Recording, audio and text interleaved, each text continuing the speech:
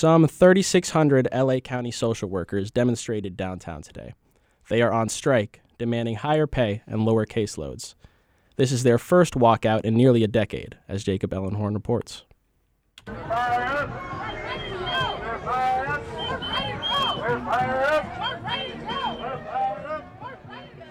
The Service Employees International Union, which represents 55,000 employees in Los Angeles County, nearly reached a settlement with the Department of Children and Family Services, but talks hit an impasse over pay raises. It just seems like the county has not been bargaining in good faith.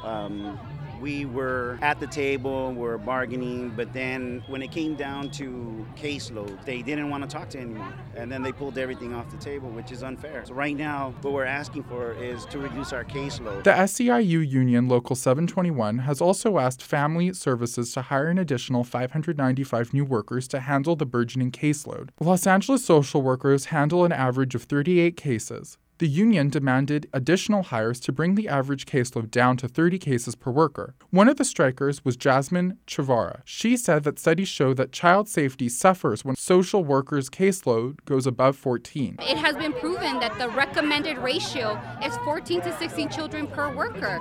Currently, social workers are working at double that.